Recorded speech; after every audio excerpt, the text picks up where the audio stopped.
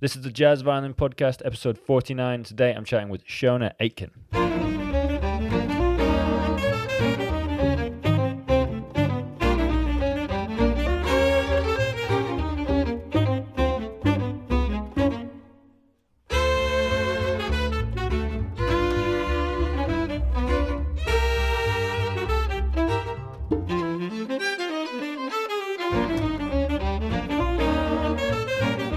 Hey, what's going on, everybody? Today I am chatting with another UK-based violinist, Seonaid Aitken. But first, I'm going to talk to you about my Patreon. If you want to support the podcast, you can do so via Patreon. Do you know what Patreon is? Maybe not. If you don't, I'm going to tell you. It is a place that you, the listener, can support me, the content creator. So if you love the podcast, if it's a big part of your life, you think about it all the time, you're excited every time it's about to come out, then Patreon is for you. It's a great place for you to show your love and support for this excellent podcast, if I do say so myself. It's also a place you can get involved in my Jazz Violin Practice Club. Jazz Violin Practice Club is a place that we meet up every week. We do so on Zoom, by the way.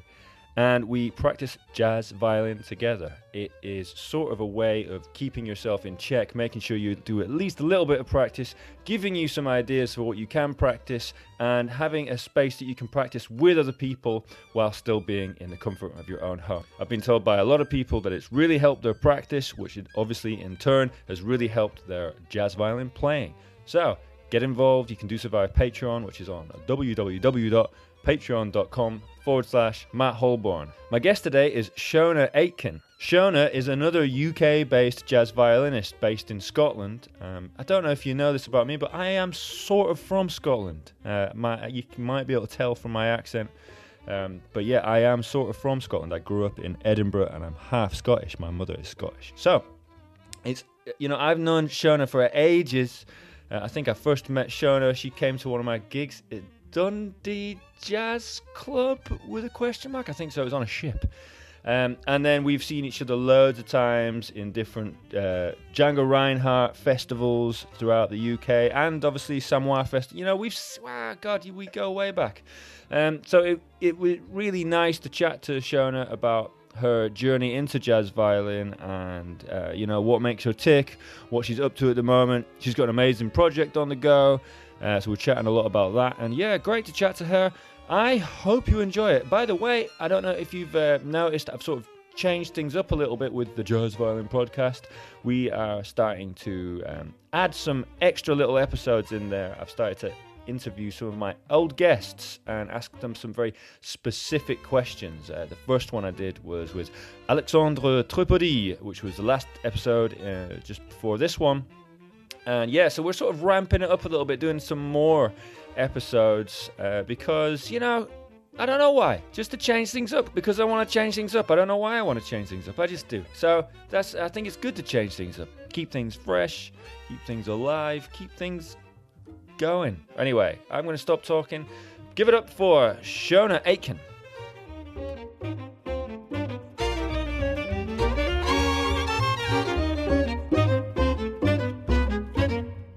Hi there. How's it going? Not bad. How you doing? I'm good, thank you. Nice to see you. You too. Virtually. Yes, I know. My goodness. Nice one. So what's happening? Well, I've just finished recording my album. Way! Nice. It's getting mastered today. All new compositions. And yeah, so that's very exciting. I've never done that before. Wow. Excellent. Hey, so what? Mastered already? Because you've just finished. I saw you pretty much recording it like a couple of, maybe really recently. Yeah, we just started on Monday and boom, smash, did it. Amazing.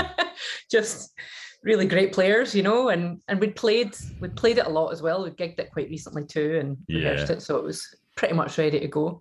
Nice. And the mixes are all done and yeah. Nice. Yeah, we're working with a really great engineer. Actually, I don't know if you've worked there, Castle Sound. Nope. Pencaitland. No. Where is it? Pencaitland, so just south of Edinburgh. Okay. Yeah, I've heard of it. Northeast, yeah. Well, he's amazing. You don't even need to tell him anything, about the sound of the instruments. It's just there already. Yeah. So it's half the battle, Nice. Oh, cool. Yeah, I've heard and little. your album sounds great. Thanks. Yeah, thanks a lot. Yeah, We really just cool. the duo album we just did was we enjoyed doing it. We sort of just turned up and played for that one, which is quite nice. Brilliant. Yeah. Yeah, it's so nice to hear just two instruments as well, you know, because you've got to be quite inventive, I suppose, with the way you're soloing, just to Yeah. fill the space a bit more, I think. Yeah. Well, Kurosh, the guitarist, really he's very good at being a sort of duo partner. He's really good, actually. Yeah. Really love playing with him. But yeah. Hey, I'm excited to hear your album. That's what I'd love to hear it when it's all ready. I'll send you one.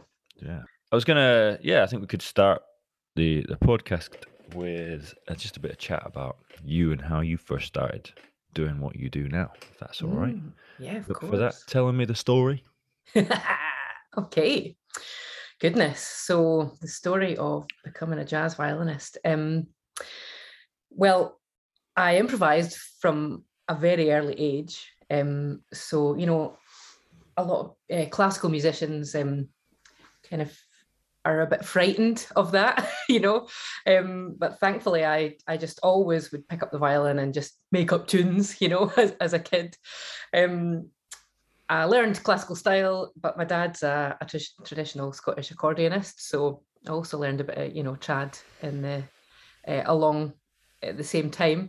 But I just always was really interested in just creating melodies, and you know, I've ended up being an arranger and a composer as well. So the improvising part was never really a hurdle for me. But yeah, getting into jazz harmony, of course, that was. But I think the album that really kicked it off was John Jorgensen's album with Stefan Dudas. So I listened to Stefan's playing and I was like, wait a minute, he's got a kind of classical sounding style. I can play that. I mean, maybe I can't improvise it yet, you know, to that level, but I can certainly make that kind of sound. So my friend and I, we used to just learn all the tunes off it and jam it at our folk session. So every time everyone went out for a fag break during the traditional Scottish music session, we would jam some Django tunes and some things that John Jorgensen had put on his album. So it really kick-started kind of from then. So that was maybe, I don't know, 10, 12, 13 years ago, maybe. Yeah. And then I went along to the Hot Club of Glasgow, which was a jam session, the south side of Glasgow. Because we'd started getting into this music, you know, and we're like, let's see if there's a session. We're actually just looking for a folk session, something new to try.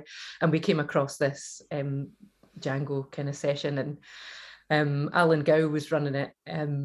And he had a book of all the heads, you know, and some great CDs to just go and listen to and check out the style. So there was like an amazing resource that he had already. And I was the first violinist actually that had turned up at the session. And I remember everyone saying, oh, there's a violin, because it was just a bunch of guys playing, you know, guitar, you know. So that was quite nice to actually have that space to just kind of experiment and really get into the style. And from then, a couple of guys that are in my band now, they came along and heard me play and asked if I wanted to be in a band. I'd never met them before, but you know, I was so passionate about the music, and so I just said, yeah, let's try it and see how we get on. And that is my band Rose Room. We've ended up winning Best Band at the Scottish Jazz Awards twice. So yeah, it's been quite a cool journey. Yeah, it's amazing. It's interesting that you found it through John Jorgensen. Is it? Does I say his name? John Jorgensen. Yeah. How come you had that album? Well, my friend who I was jamming with, he was a guitarist. He went to see him play. He was playing in Scotland. He did a lot of British tours, actually. Yeah. Yeah, and I actually went to see him play a few times as well. Jason Anick was playing with him at the time. After Stefan Dudas, but and like, you know, look how great Jason is now. He's doing great things. But that was kind of of the sort of early days of his jazz career, I Well, suppose. and he was in the UK, was he? Yeah, they were in Scotland, I didn't just know that. playing small venues. Yeah, it was really, great to be up close and personal. And these venues are maybe 50-seater, gigs. It was small, intimate places. So Yeah. yeah, that was pretty cool. So yeah, Nice. Okay. So yeah, it's just a very. I do think that nowadays a lot of people have these strange. Not that I'm saying it's that strange, but these interesting inroads into old music. yeah, Sometimes, and speaking to a lot of like Django style guitarists, so let's look at specifically that area. You can speak into like guitarists. A lot of them get into Django via, I don't know, Borelli, or they get into it via Stoccolo because they heard Stoccolo because it's a little bit more, well, because it's newer, and even just the production value is a little bit more what we're used to. Sometimes we like sort of need to hear that to like get us into. So people go backwards like that nowadays. You know. yeah. Yeah, I don't know if that's. And have you found that's happened with like anything else? Does that now that you got into like Django and all that, are you in? Has that got you into other forms of music, other forms of jazz at all? I suppose, yeah, definitely. I ended up being asked to present on the BBC Radio Scotland, the jazz show, the Jazz Nights, and so that has been a massive jazz education for me. I've kind of put myself on a boot camp, and just tried to just immerse myself in as much jazz as I absolutely can. Yeah. Um, so definitely, I've taken myself through all the sort of different periods of jazz, and I still get drawn back to the 30s, and it's just, I just love the character, and I Yeah, love yeah. all yeah, the old dance band stuff, and obviously Django and everyone that was doing that kind of swing stuff back then. Sorry, can I just stop you for a second? I've got a cat that is just annoyed that the door is closed, so I just need Ah! to I've just got to take these headphones out and go and let the cat in. Of course. Cat takes things very, very seriously. It's all good, you know? Yeah. They're coming in? Not even coming in. Just doesn't like closed doors. But there you go. So yeah, you've all sorry, so, apologies. You've always been drawn back to the 30s all the Yeah, time. Yeah. yeah, definitely. I think I love this sort of simplicity sometimes of the way people would treat the melody. I mean, I love both sides, of course. I love when people really stretch it out and do their own thing, but that is what I'm immediately drawn to. I think probably because from having a classical background, I like the sort of perfection of that. Mm. I know what you So mean. Yeah, totally. It does, and I think like the aesthetics, even just like the oh, come on, it's fine. You're just chilling. That cat, man. It's a very very needy cat. Um, yeah, the sort of the sound that violinists and God get off the sound that the violinists get, and the Grappelli got, and people like Joe Venuti and Grappelli got, is very, yeah, it's like it's something that as classical musicians we can like get behind quite quickly, can't we? yeah, definitely. I mean, the vibrato that they use, and yeah, and the sort of virtuosity, Yeah, definitely. I've got to, so I'll show you the cat just so you can have a laugh, but it's Oh, just he's cute. gonna he's just bothering. He's just sort of messing around, and I'm worried he's going to jump on my violin, which is Oh no. so. Sorry. This is Yeah, my best pal's cat, Cupcake, absolutely hates when I play the violin. She tries to get up to me and swipe me. yeah, They can't stand the that's funny. sound. I don't think I don't think Mango cares. I think the Mango actually is fine with the sound of the violin. It's just that I don't trust him around it because I think he could just sort of decide he might like stand on it, or he'll be fine anyway. Violins are actually sturdier than we think.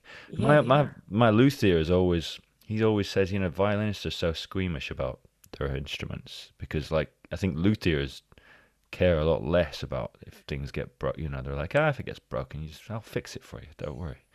They know how easy it is to fix them or whatever. Yeah, I know. I remember I dropped mine out of my case. I hadn't closed my case properly. It was my first gig after lockdown, Yeah. and I'd been traveling from one venue to another and took it out the car, and it dropped on the tumbled, and I watched it in slow motion. That's an And absolute nightmare. oh my god! And there was like little bits of gravel stuck in the sort of the ridges around the side, but I was absolutely fine. Oh, you didn't break it? No, no, it was fine. Amazing. I was so lucky. Yeah. Yeah, it's if it like falls on its bridge, that's when it's sort of rubbered, isn't it? Oh, Like that's when yeah. you're in trouble. Oofed. Yeah. But because then it goes through, blah blah blah. Well, Right. that doesn't make me squeamish. I know. I'll stop talking about it. I'll stop talking about it. Sorry, that cat really has put a spanner in the works there. We were talking about. What were we talking about? We're talking about Gopelli, classical sound. Yeah. How it sort of speaks to every violinist, that doesn't it? Yeah. And I think that and when I hear you play, that you can definitely hear that that's your thing, and it sounds great. Like big tone, Thank you. Nice sound, a nice swing, and like old school swing. And I think it's great. I'm really like on this podcast. I've spoken to like loads of different people. This might be. It's probably going to be. I think it's episode 50, maybe a bit less than that. But I mean, many. That's amazing. Yeah, I know. It's actually crazy that there is not that many violinists. I didn't think there was going to be, but there happens. Yeah, yeah. Actually, I made a playlist last year of all my sort of favorite players, and I was like, whoa, I'm really struggling, to find people that are doing it currently. It can feel like that, but then when you really start searching, you suddenly realize that there's lots of people. But then I think, but my point is that I speak to people with lots of different. Like some people are really, they just would really against playing old school, and some people are like the opposite. They're like really against the modern stuff, whatever that means, And I find that not against. There's not many people who are fully against, but one way or the other. But as a broadcaster as well, someone who obviously has to delve into all of it, you must have. You've obviously got an open mind. I can hear when you play that that I know that you do have. You do have that sort of more old school sensibility, but you also, I think, you borrow from lots of different things there. Yeah, I definitely try to. I think I've been influenced a lot by bebop. I'm not quite sure if it is coming out in my playing. But I think it does. I've heard you definitely since when I last heard you. It did. Yeah. Cool. Well, that's good. But I think it's just important to listen to so many different styles, because it all informs your playing, whether you want it to or not, or whether you make it, if you want. Yeah, totally. And you just kind of absorb it, don't you? And take what bits you like, try things out as you get more confidence, as an improvising musician, because it's a lot of that's about confidence as well, isn't it? Just having just not being afraid to try stuff out. I mean, confidence makes a massive difference when you're improvising. It makes if you do it with confidence, it's just it'll always sound better, always. Yeah. And if you've got confidence, I've always thought this about like how great players are like made a little bit, just in all music. I feel like. And one of the reasons why people who have a natural ability for music go so far, and I know that it seems obvious because it's like, well, if you've got natural ability, then you'll learn quicker. But I don't think it's always that. It's sometimes that you've been given that, you've got that confidence because you're surrounded by people who might not have the same ability when you're younger, and then you go, hey. Well, I'm good at this. And when you tell yourself that you're good at this, you just play better. And as we get older, you get into more situations where there's like more people who are good at this or whatever, are better at this than we are. You stop having that sometimes, or it's easy to go, oh Jesus, lose the confidence. But I think that it's a big thing, that having that confidence. Sorry, just you saying that made me think that. Yeah. Oh, absolutely. I think that feeds into, if you go to a new jam session, with new players, it definitely helps for that kind of situation, because I used to be pretty shy. I mean, I'm quite shy, I consider myself a bit of an introvert, obviously not on stage, but but I have to really work myself up to sometimes step into a new jam situation with brand new people. I remember going to Django Amsterdam a few years ago, and I didn't really know anyone, but it's like, I really want to play, and I think I can do this. I think I'm good enough to stand up next to some of these players. And so I just forced myself. It's a scary thing, but I was like, I know I can do it. Just do it. Yeah, it is. I actually hate jam sessions. Like, as in, I think there's something really nice about the Django world, the world of that sort of music, because the jam, I feel like it can be a lot easier to step in and out of it as a violinist, and just in general, because it's such the acoustic thing, and you can sort of just the practicalities of being able to just turn up, play and stop, not having to plug in and all that. But I find jam sessions, like living in London, you're sort of, as a jazz musician, you're sort of supposed to go to jam sessions to like network and meet new people, and I just don't do it. I just don't like it. I for some reason, I've never really liked it. Well, I know the reason. It's because it's like, it can be quite daunting, and it can be a bit like, you turn up to these things and I'm pretty confident. I'm not like an unconfident person, but as soon as I'm at a jam session, I feel like I'm like 17. I don't know any tunes. It's like, it's but that's funny, isn't it? When someone asks you to call a tune, you're like, I don't know any. Even though you've probably got 500, in your repertoire. Exactly. Yeah, exactly. But yeah, Pressure. it's funny. Just don't really enjoy them. Mm-hmm. Hey, would you be able to give me a little overview as to how you learned when you were first? So you've got into this stuff, you're learning the tunes, but what was it that you did? What?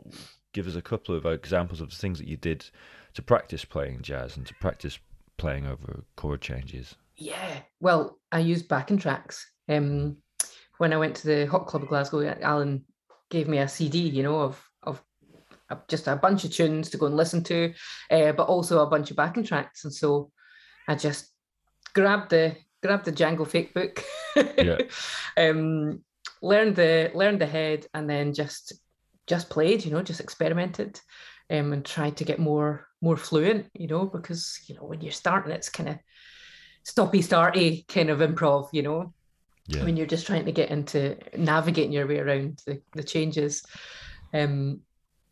So I did a lot of that. Thankfully, I had my band.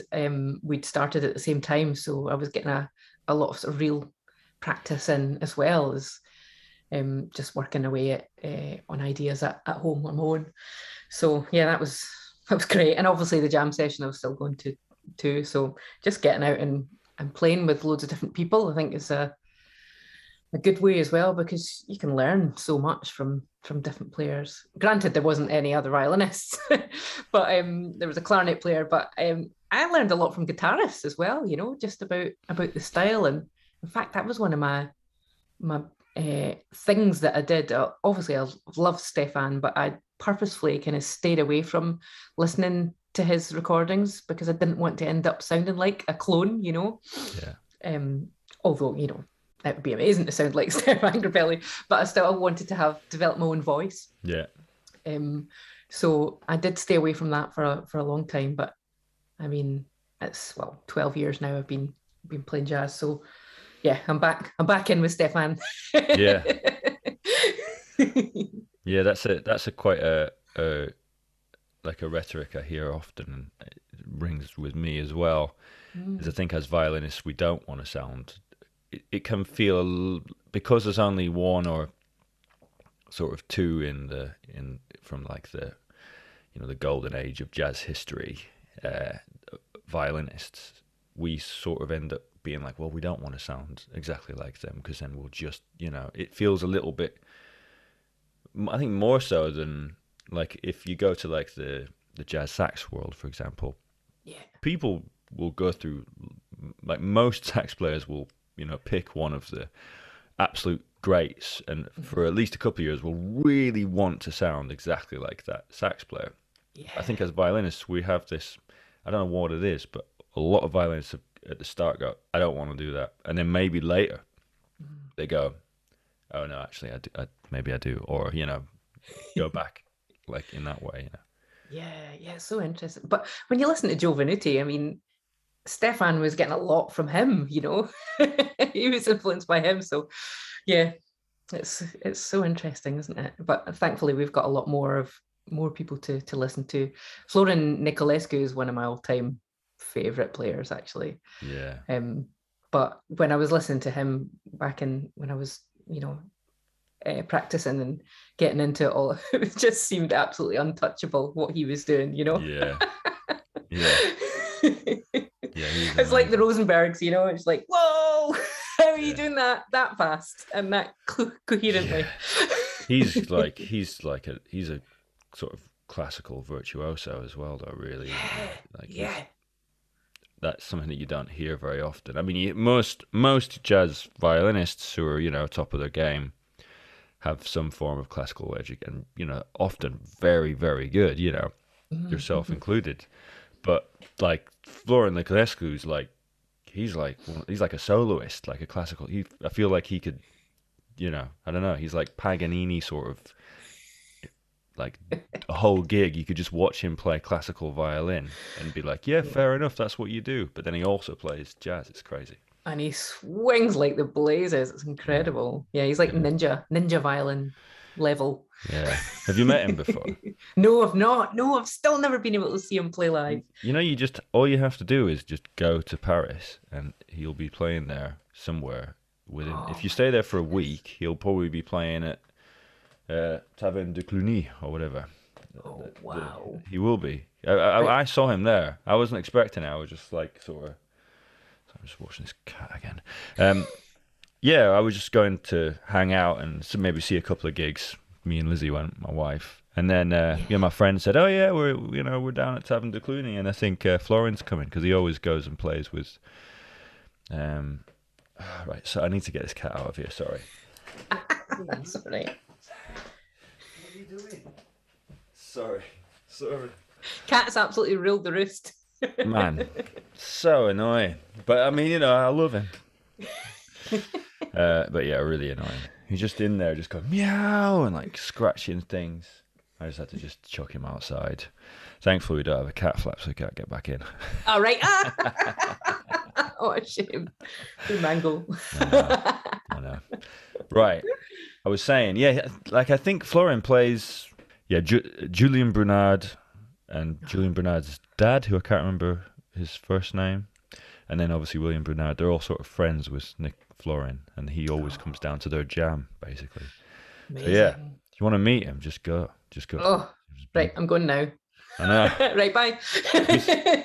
When I saw him play, he was like, yeah, it was it was like so exciting because I just haven't really seen, I just sort of see him as this like mythical character, this like amazing musician who just, with this sound, and you get in and he's playing acoustic and just filling the room. Everybody else is like got a little bit of amplification, but he's just playing acoustic.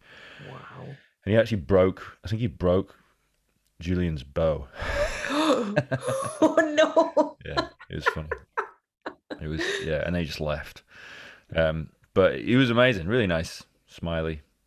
I didn't speak to him, but really, really, great to be close to him. So yeah, maybe I think that is still a thing. I think he still turns up and plays with those guys often. Great. Yeah. What ledge. I know.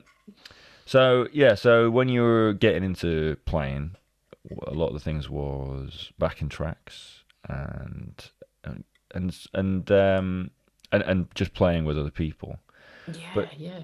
Were you someone who like studied theory a lot, or someone who wasn't interested in that? Yeah, I'm a massive theory nerd. Nice. I'm the kind of person that really enjoyed four-part harmony, and I used to do all my friends' homework for them at music college. Nice. They were like, "Shona, can you do that?" I'm like, "Yeah, brilliant." Really enjoy it. Total geek. And I think that's why I love arranging so much. I really enjoy getting into the harmony of it all. Um, and balancing everything out and making it, sound great. So yeah, I'm totally into that, and I love that in jazz harmony. I just love the colors, that it creates in music. And sometimes when I'm teaching or just playing around myself, I really try and set myself a task to highlight these like major seventh or something, or highlight the all the sort of colorful notes in the jazz chords, which is, I find is really helpful. It helps you, create that jazz sound instead of just going normal sort of diatonic harmony. Yes. So that's interesting. It sounds like your love of sort of arranging and, like you said, the 4-part harmony thing sort of fed into your jazz playing. So it probably helped you in a way when you were getting into improvising. Were you coming? So you didn't come at it with like I don't really know much. I mean, I know of course you would know some, but I think even some classical violinists find it difficult to go from classical to jazz because they've got to use that theory. Yeah. But you've already used that. You'd already know how to use that theory. Is that right? Yeah, that's true in in theory, Sure. and on paper, but yeah, that was one of the sort of daunting aspects of taking that first step into jazz. Actually, is wondering if I would be able to do that, if I'd be able to follow the chords, and solo over the chords, watching them as they go past, on the sheet of music. So, thankfully, I just took that step and said, right, okay, I'm just going to give it a go and see how I get on. And I was like, oh, yeah, I can do that because I do understand it, I think, which is good. But I suppose you've got to practice that and transfer that knowledge. A bit of a hurdle, but so worth doing. Just unlocking that sort of level of improvisation, not just mucking around with the major scale or minor scale. Yeah. And I did, that whole thing is like having, it is sort of like being a composer though, isn't it? In a way, you are sort of. It's just in real time. Yeah, absolutely. Be interesting to know how, if there was a lot of, so when you are thinking about theory nowadays, or when you are thinking about the chords, do you think in the sort of more jazz terms, or do you still think like you were when you were doing your 4-part harmony in college? Do you still have that classical harmony brain? Yeah, I suppose I do. Yeah, I don't think you can really escape from that. I'd be interested to know what that even actually is, because I don't really know anything about classical theory too much. I never did that much of it. Right. Yeah. Well, I suppose it's easy chords, C7, C minor 7, maybe not even with a seventh, just kind of, I think of it as just kind of block chords. So that's your absolute foundation, and then your colorful notes are the minor sevens or the flat nines or whatever. I mean, that sounds like just how I think. Yeah. I suppose, and the more you play, these jazz chords, the more you just accept the sound of them, and you know where to go on the violin to put in those, fruity notes. It's just a case of just playing and listening, and absorbing as you go. I think. Hey, do you like? Are you someone who likes like transcribing solos and learning them? I don't really do an awful lot of that, and I probably should. Nah.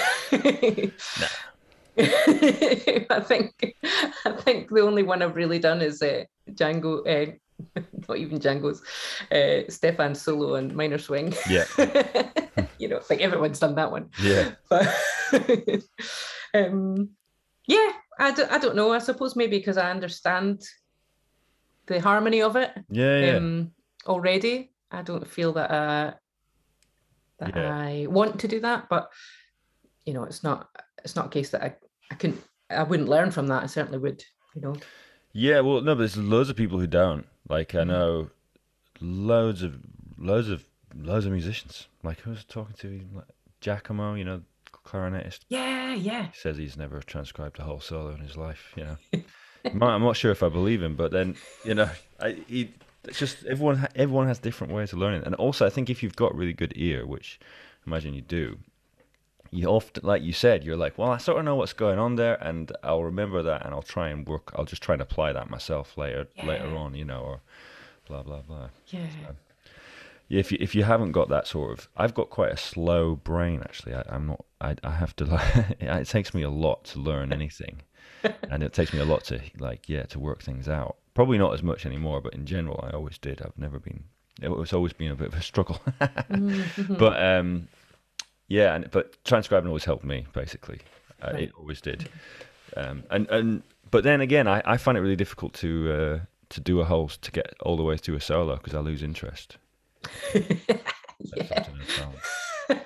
But that's always a challenge as well. How to shape a solo, and how to build it and not do the same thing every time, not stick to a formula.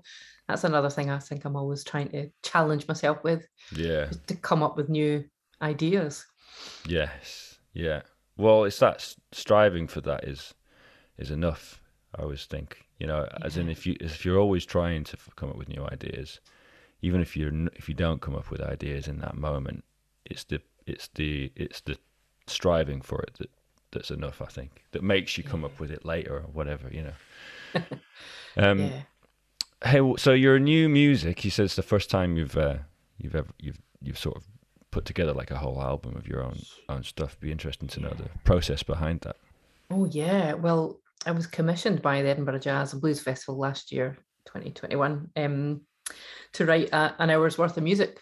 They commissioned a few different artists. And I mean, I had composed before. I've always been writing, I've always been arranging, but it's always been other people's projects, Yeah. So it was great for them to believe in me to start with, to come up with some original material, but also quite a process to go through that yourself. There was a lot of self-doubt. There was a lot of who have I ripped off here? There's a lot of is this rubbish? Is this crap? People gonna like this? Are my musicians that are playing it gonna like it? There was a lot of that going on, which is quite interesting. Yeah. But I did speak to a few fellow composers, and they were like, "Well, what have you done in the past that's been absolutely rubbish?" I was like, "Well," and they're like, "Base it on, are you proud of the stuff you've done in the past?" I'm like, "Well, yeah, I suppose I am." He says, "Well, there's your bar. You've set the bar already, Yeah. So that was quite a really interesting to get inside my head for that. Yeah. But it took me a month. Basically, I set aside a month to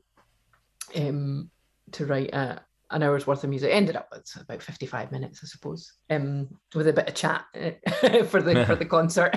You always beef it out with some chat. But yeah, it was really, really interesting, and to think about all my influences. I mean, I wouldn't say it's pinned down to one genre. I mean, jazz, I suppose, is the overall arching genre, but there's lots of elements of classical music and a bit of folk in there as well. And I've done a lot of arranging for sort of cinematic stuff like TV and film. So I guess I quite like that sound world as well. So yeah, it's a whole big mishmash, I suppose, of my influences, and so it's been really, really great, and I'm really proud of it actually. Now that we've recorded it, and sometimes it's hard to separate yourself.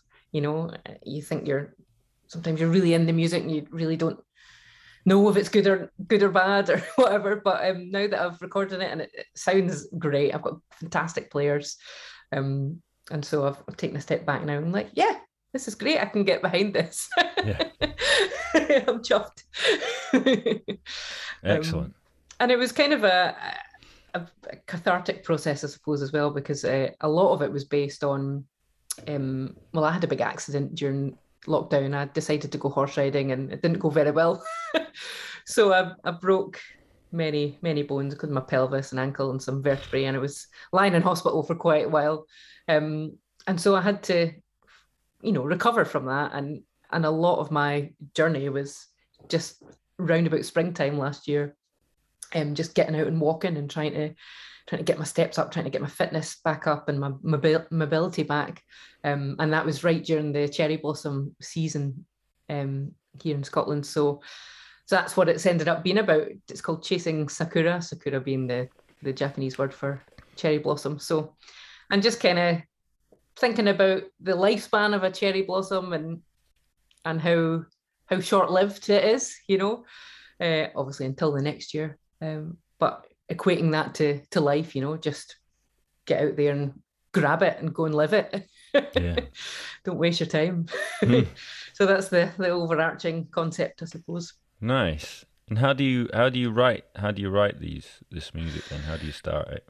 Yeah, well, pick up my violin and just muck about, just improvise, and see if I can come up with some melodies. And that was my main thing, actually. I mean, I had some sort of textures that I wanted to incorporate into the music, but before that, I really wanted a strong melody, and for that to be able to stand up in any formation, whether it's violin and piano or a big band or a small band or the ensemble that I've written it for, which is string quintet and sax and flute. She doubles in flute. That's Helena Kay. She's a fab musician. She's based in London. I'm sure you've come across her. Yeah. She's a gorgeous player. So yeah, I wanted it just really stand up and be strong melodically, because, well, I think that's a good backbone for a piece of music. That's key. Yeah. You've got to enjoy playing it, and I wanted my musicians to enjoy playing it too. So. Yeah. Well, excellent. I'm really looking forward to hearing it. It's interesting that you go straight in with violin. I'm the opposite. I find it really difficult to compose with the violin. I never do it. Always, yeah. Right. But that's interesting. yeah. But everyone's different. That's I true. think often I basically have to, if I play the violin, I'll just end up just doing the things that I find it. Yeah, I don't know. It just never works. It would be cool to try it properly at some point, but yeah. I find I enjoy composing more when I sing over chords. Right. Yeah. Not that I have a very good voice, but when I'll just sing. I'll try and sing melodies and find and find them in that way, which means that sometimes the things I write aren't very violinistic, and they're not very nice to play, or a bit. It doesn't work exactly. So sometimes I'm like, this actually just doesn't work with the violin. Yeah. I have to write something else, but it's interesting. And but yeah, so when you don't get any chords behind you, you start with melody. Is that right? Yeah, I think that's what I did. I mean, I did sit at the piano for quite a bit, to work out what kind of what harmony I wanted, but predominantly, I just approached it from the violin perspective. Nice. Yeah. Cool. So what's coming up for you at the moment? Well, just the release of the album that's coming up pretty soon. I'm going to release a couple of singles in March and the run up to that. Well, March and April, and then the album will be out in April. So that's pretty cool. Cool. I'm working on some arrangements for Gershwin's Rhapsody in Blue for the Aberdeen Jazz Festival, for a string octet with Brian Kellogg on piano. Nice. So that's going to be pretty cool as well. I'm also working on some more string arrangements for another band called Elephant Sessions at the moment. So yeah, I've got lots of projects happening at the moment.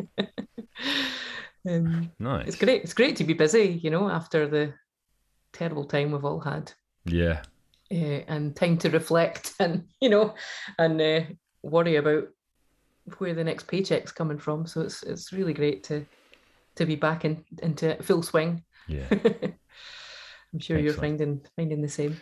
Yeah. You sort of randomly very, very busy at points and doing loads of different things at once. But yeah, it's good. I enjoy it.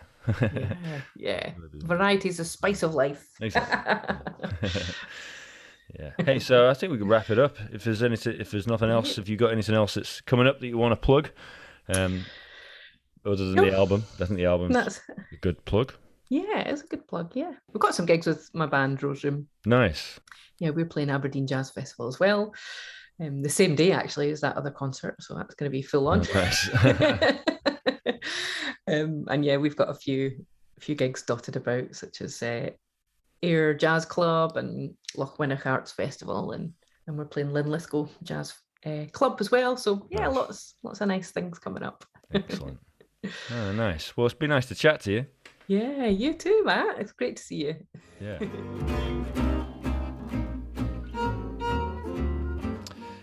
Thanks very much for listening to that, guys. It was an absolute pleasure to chat to Seona.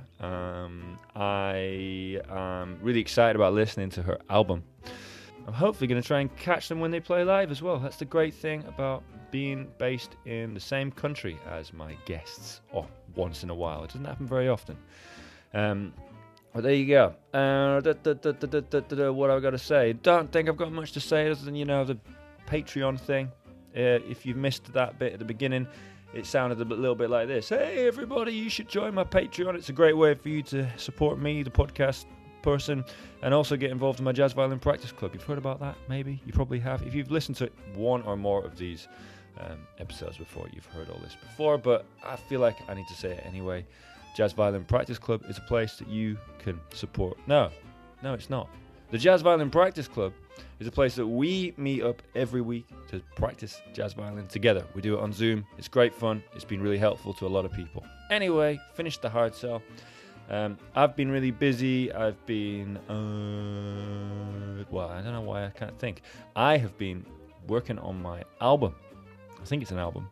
I think it's either a short album or a long EP, but I've been working on my album with my new band, Learn to Draw. And so I've been hard at work in the studio, and then writing, and then also playing some gigs with the guys. We played in London last week, and also and mixing the album. So we're I'm really excited. The music sounds great. For any of you Patreon people, I'll probably be sending a couple of little teasers your way, just exclusively for you, in case you want to hear it. But what else was I going to say? Not much. Stopped drinking, which is quite good. What else was I going to say? I don't know. If you do get involved on Patreon, you get a free extra episode every month of actually just me talking about what I'm up to and different things I think about music and some other things. I always try and change things up. I've got lots of different formats for those solo episodes. But yeah, okay. Hopefully see you again very soon. Hope you enjoyed the podcast, and see you later. Bye.